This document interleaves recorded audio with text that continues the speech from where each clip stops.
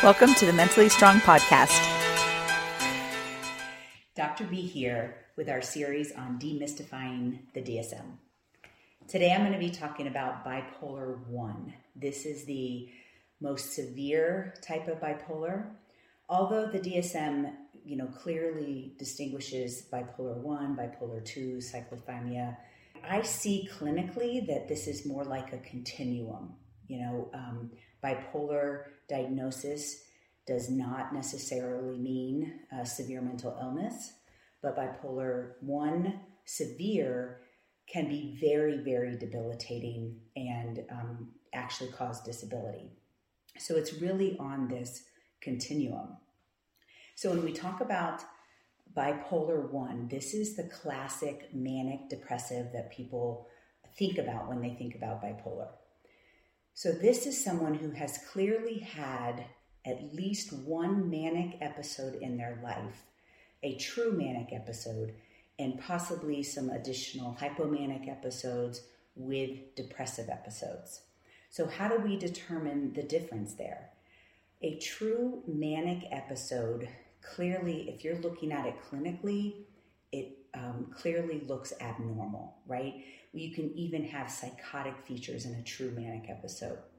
Mania one of the first things that I look at when I look at mania is sleep. And so many people have insomnia, and insomnia can be a symptom of depression, anxiety, lots of things. So it's not the diagnostic criteria for bipolar, but often it's not that they're complaining of not being able to sleep. They actually don't need a lot of sleep. They'll sleep for 2 hours and be fine and function. And so that's a true manic episode of having this elated energy that they don't actually need sleep is one of the main things that we see in that. True Bipolar I is not very common. Less than 1% of the population have true Bipolar I. In the next video, when we talk about Bipolar II, that's a different story, and it's harder to diagnose because you have mania, you have hypomania, and you have depression. And many times, people are only seeking treatment during that depressive episode.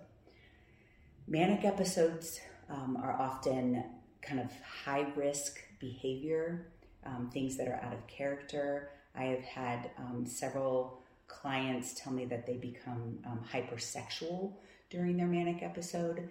They could, go on shopping sprees. They can do other risk-taking behavior like drinking and driving, things that are out of their character during those manic episodes. And they can identify it afterwards as being completely out of character for them.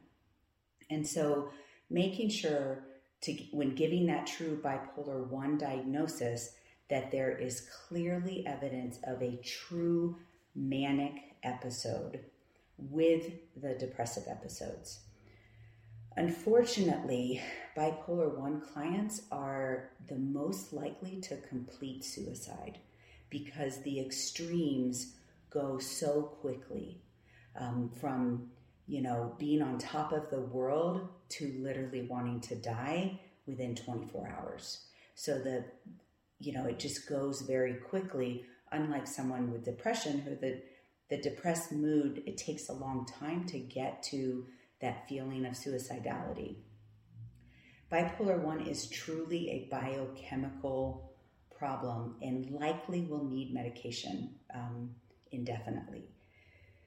So it's important to make sure that we clearly identify those Bipolar I diagnoses and really looking for the suicidality and protecting them from that piece, and talking very seriously in the beginning about long-term medication compliance. So that's Bipolar I diagnosis. Thank you for listening. If you would like more information, visit our website, www.mentallystrong.com.